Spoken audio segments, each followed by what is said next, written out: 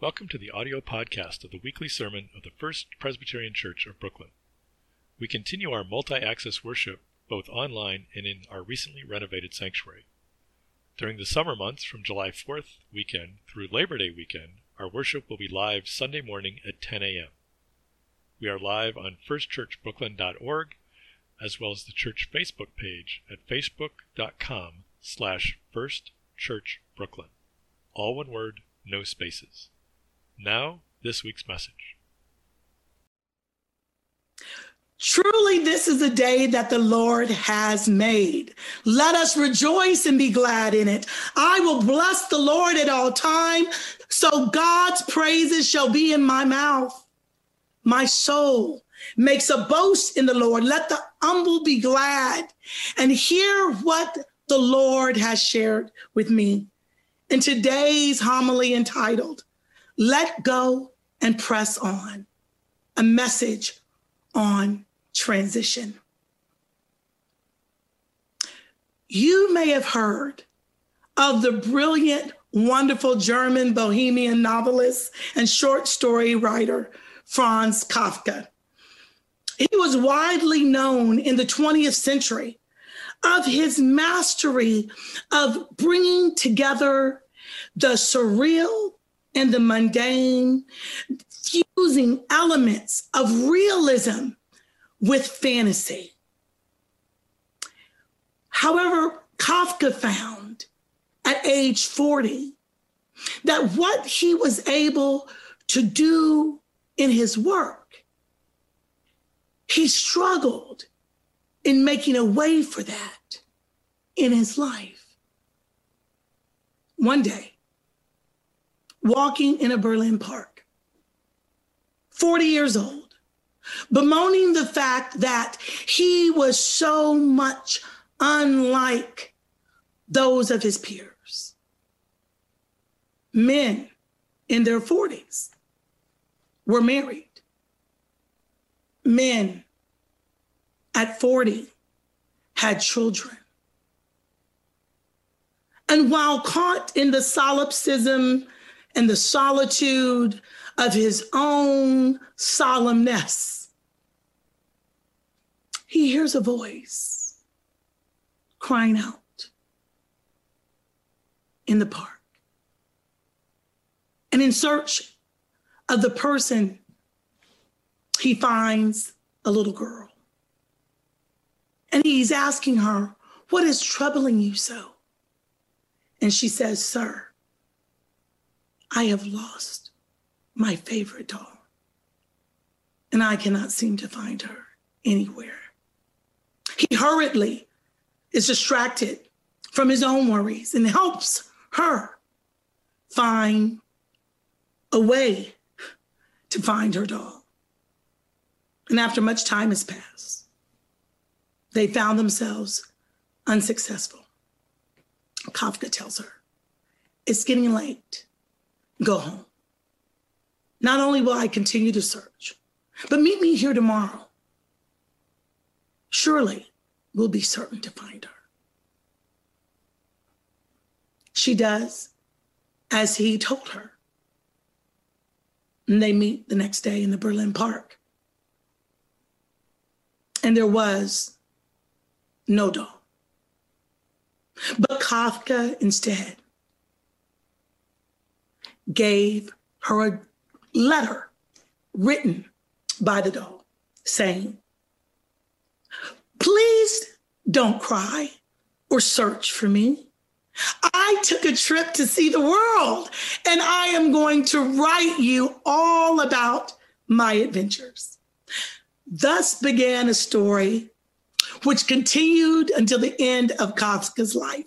During their many meetings, Kafka read letters of the doll carefully written by her, with adventures and conversations that the girl not only found irresistible, but life-giving.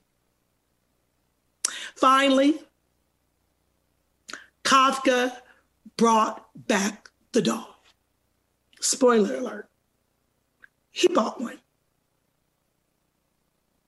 He meets with the girl, gives her the doll, And of course, to her surprise, she says, but she doesn't look like my doll at all.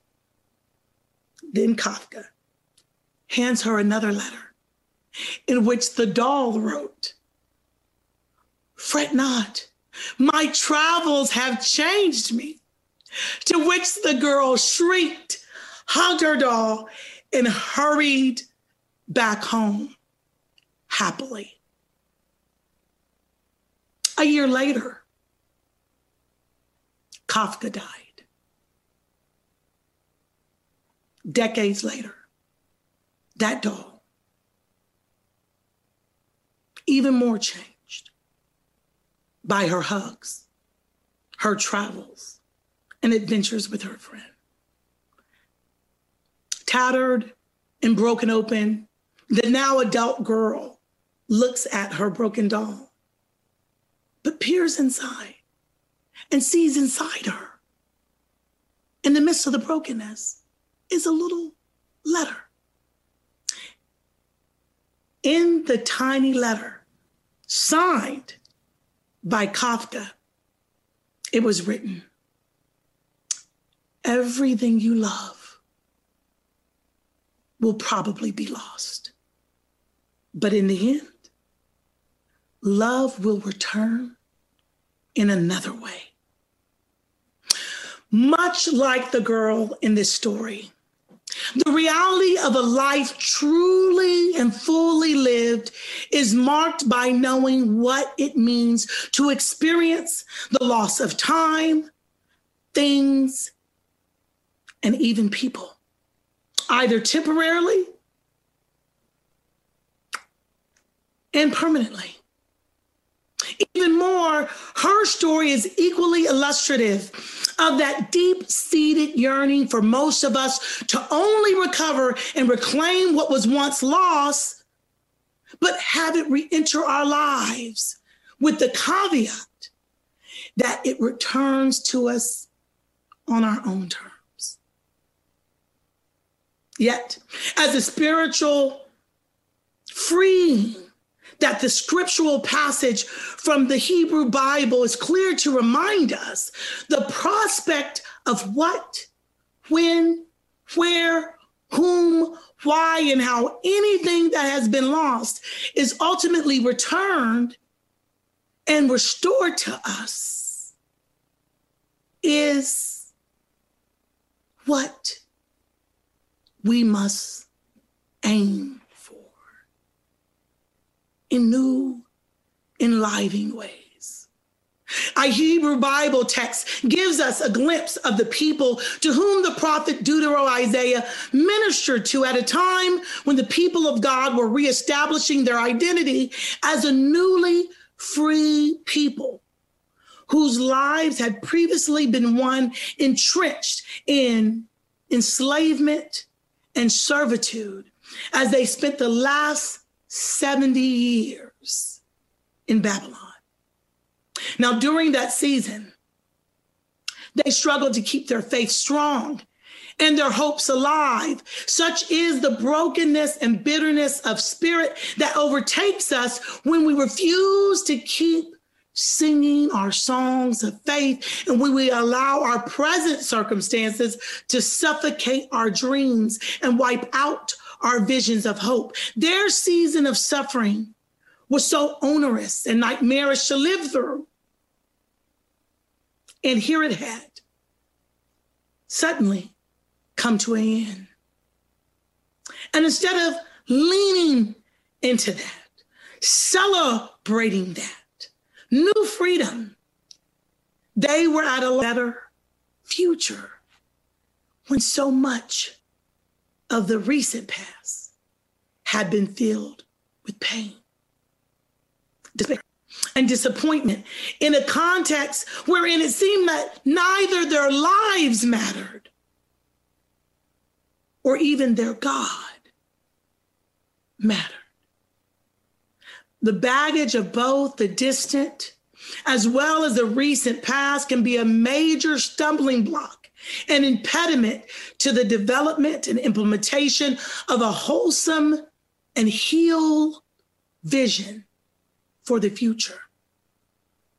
The stories of their faith were centuries old.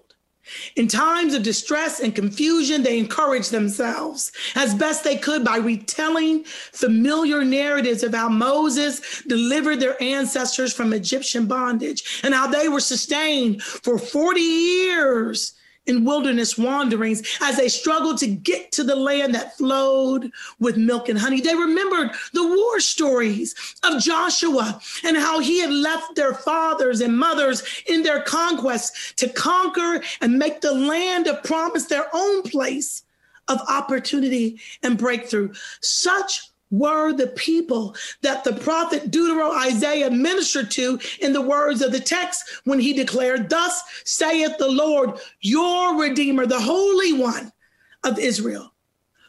Do not remember those former things. Do not consider the things of old, because I'm about to do a new thing. And now, here, in your generation, in your time, it springs forth. But do you not perceive it? I will make a way in the wilderness and rivers again in the desert. The wild animals will honor me, the jackals and the ostriches. For I give water in the wilderness, rivers in the desert to drink to my chosen people, the people who I have formed of myself wonderfully, beautifully. You too have been made to declare that praise. So too, in the New Testament, we find the Apostle Paul, after having established at the peak of his ministry, the church at Philippi, finds himself a decade later, not at the peak, but in prison by the empire in Rome. In a letter to the church, Paul tells them, be grateful and be glad. He informs them, even after they send a messenger to give him alms, to give him sustenance, to give him food and support, even that messenger falls on death-dealing times. And Paul says, despite the loss, I write to you with thanks, gratitude for your gifts. And yes, I'm writing to report to you my condition. It's true. I am imprisoned. But Paul not only taught, not only told, but exhorted them like only Paul can to remain faithful in their pursuit of the prize of a high calling. In this context, he puts it this way, quote, but this one thing I do, forgetting what lies behind and straining forward to what lies ahead, I press toward the goal for the prize of the heavenly call of God in Christ Jesus. Even while in prison and in the valley and shadow of certain death, Paul writes about pressing towards a goal and straining forward with the hope that something better lies ahead for him, for them. This is just not biblical antiquity. This point also ties well into the context of the history of when we consider people like Martin Luther King. In his letter from Birmingham jail, he reminds us about the fierce urgency of now is not to sit circumspect in our condition, but that we cannot wait to do the good we are called to do. You might also remember Nelson Mandela. After being in prison for 27 years, He gives encouragement as he walks out of his own jail cell, telling the world to look, live, and walk into their liberation by saying, quote, "As I walked out the door toward the gate that would lead to my freedom, I knew if I didn't let go and leave behind my bitterness and hatred, I'd still be in prison." And so for you, because I know it was that case for me, questions still remain. Even after Kafka, Deutero Isaiah, Paul in his epistle and letter to Philippi,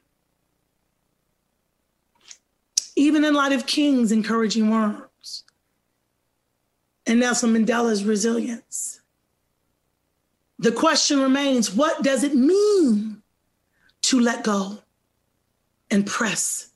And what realities are created when an individual finds their back against the wall, not knowing how to move forward without falling? And here, the good news on these bad situations is that it's not by your work alone, but it's by conspiring with the Spirit of God to change your situation. I believe the answers therein are as follows. Pressing is the process of determined endurance. The word press here denotes a sort of chasing or swift pursuit. The New Revised Standard Version uses the word strain, which means to stretch out for something. And isn't that the case? When we're at our wits' end, that God gives us a second wind, and it feels as if the momentum of time is setting our race and gravity is giving us grace. The idea of pressing and cultivating an attitude of determined endurance may be the very thing that pushes us to win in the end instead of giving up in a difficult moment. However, pressing is very difficult in moments where everything seems to be against us. For the poor, it seems like that moment when you have more month than you have money. For the overworked, you have more work than hours can afford. For the student, you have more pages than time to read, and more and for the professors, like myself, you have more topics and texts than students can take or the weeks will allow. So then, for us who are too pressed, who are sick and tired of being sick and tired, the first thing is to forget what is behind you while you're pressing. And the second, to strain forward only with a goal in mind. It is important never to limit ourselves to the deficits of what's pressing on us, especially the deficits of our past or the losses of our conditions. If a runner focuses on previous defeats in the midst of a marathon, the momentum is lost and past failures ensure one's present defeat. But this leads to a second question. In the midst of loss, what's to gain? Now, Paul challenges us to press and strain forward to what lies ahead, just like King and Mandela. In other words, we are to concentrate on our present goal instead of our past. We are to find new narratives within broken vessels. The key word in the portion of the verse is forward. It is very hard, again, if we think of the runner, to run forward if when runners are running forward, they are looking backwards. Looking backwards makes it difficult to stay in your lane, avoid collisions, and even to see the finish line. According to the great African missionary David Livingstone, he put it this way: God puts eyes in front of our heads for a reason. Backward running is perilous. Moonwalking is not built for our earthly conditions. We are made to run forward and press on. Look ahead. Christianity is a forward-looking faith, and Christians are to be forward-looking people. Like Kafka's letters, the Deutero-Isaiah account, and Paul's letter to the church of Philippi, and King and Nelson's encouragement about the fierce urgency of forward-moving liberation, we too realize this year, for all of us, zooming in to see what God has to say to us. You might even call our testament, or at the very least, our epistle, hindsight 2020. But don't miss its critical insight. And I leave you with 7 bits of good news to hold on to as you walk through this valley and shadow of death that we've experienced in this recent year.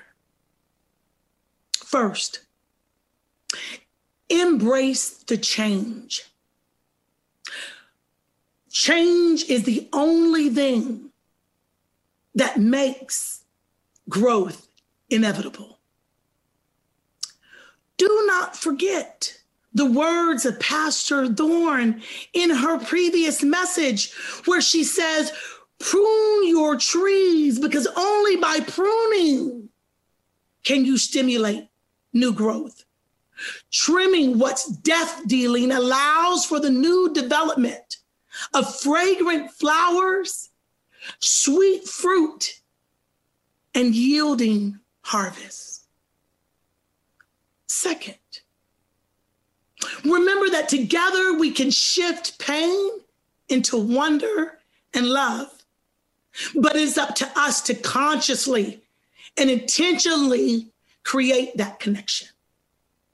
And as Matthew 18:20 reminds us, for where 2 or 3 are gathered in my name, there I am with them. And think about that.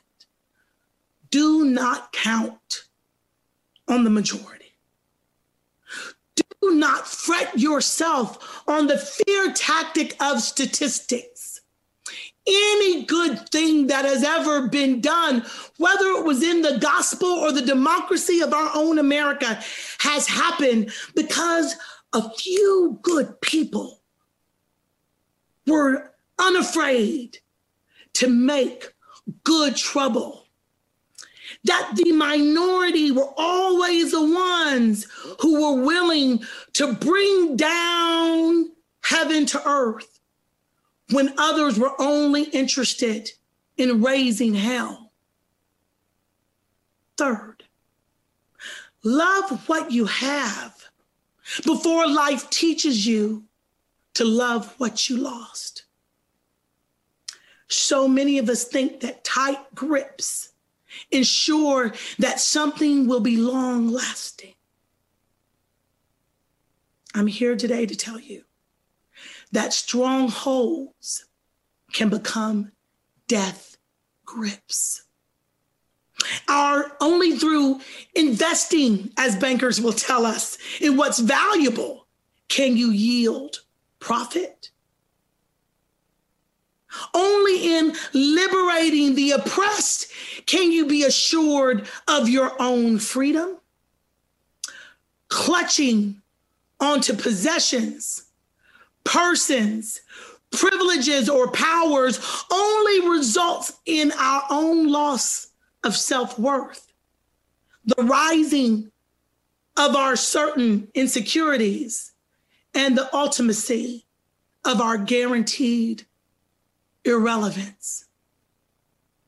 Fourth, you never lose by loving, but you always lose by holding back. These words of Barbara DeAngelis are critical to engage. You never lose by loving. You always lose by holding back. Indeed, we reap what we sow. However, we must remember that God's gardening, much to my own astonishment years ago, is different from ours. Some of us want to harvest exactly where we have planted. But God only guarantees the deliverables, but not their divine destinations. So do not be comforted by needing to only love what affirms the mirror reflection of yourself. Diversity, people, isn't deficiency. Diversity is where you'll find the divine. Be mindful that if you are not being blessed by those whom you've blessed, that doesn't mean that God isn't in the blessing business. Look around. Look around you for those divine spirit helpers who have kept you lifted, those frontline essential workers in your own life that you may have rendered invisible. Heed Hebrews 13:2, and do not neglect to show hospitality to the estranged and strangers. For by doing that, unbeknownst to you, you would have entertained angels without even knowing it. Don't miss where your help comes from. And fifth, the best way to know God is to love many things. Vincent van Gogh put it this way: it is good to love many things, for therein lies the true strength. And whoever loves much performs much and can accomplish much. And what is done in love is the only thing that is well done at all. 6, sometimes you end up losing yourself trying to hold on to someone who never cared about losing you. So it's important to know when to let go. As my Nana used to say, not all skin folk are kinfolk, and not all kinfolk are kind. So when you can't change the people around you, change the people around you. But don't let anything throw you off the course to which you have been divinely assigned to glorify God and make that which is divine within you manifest so people can see what is beautiful about the world when everything seems so grim and grotesque. And 7th, you can't take hold until you let go. My soul leapt with joy last Pentecost Sunday in hearing Dr. April Stace talk about her hang gliding journey. Surely, the beauty of our confession as Christians requires the leap of faith so the Spirit of the Lord can take hold. We need to let go of any weight that conforms us to something that is not of God's divine purpose for us. We need to let go of that which deforms us from believing that in our own embodiment, we were not, in fact, fearfully and wonderfully made. Only when we can let go of that which weighs down the God within us can God take hold of us so our flourishing and our true spirit can take flight. So, my first church friends, my faith-filled assembly gathered here today, as we move from death-dealing violence to visions of justice, as we go from death-dealing viruses to vaccines that are giving us hope, as we have emptied churches, but yet find ourselves as overflowing souls streaming by faith, as we go from semesters of learning ending in the test of life, as we find ourselves moving from vocational service that is now rooted in living testimonies. I urge you to trust this transition process. Do not see it as a condition of enslavement that makes you a slave. Do not see it as that which is death dealing, making you appear to be a shadow of death. Instead, find the God within you. See within your brother or sister that might not look like you. In the midst of your own crying, hear that other voice that's in the wilderness. Do not forsake the assembly of yourself to others, nor the assembling of yourself, building yourself back better by God's grace, God's gift of new life and new mercy.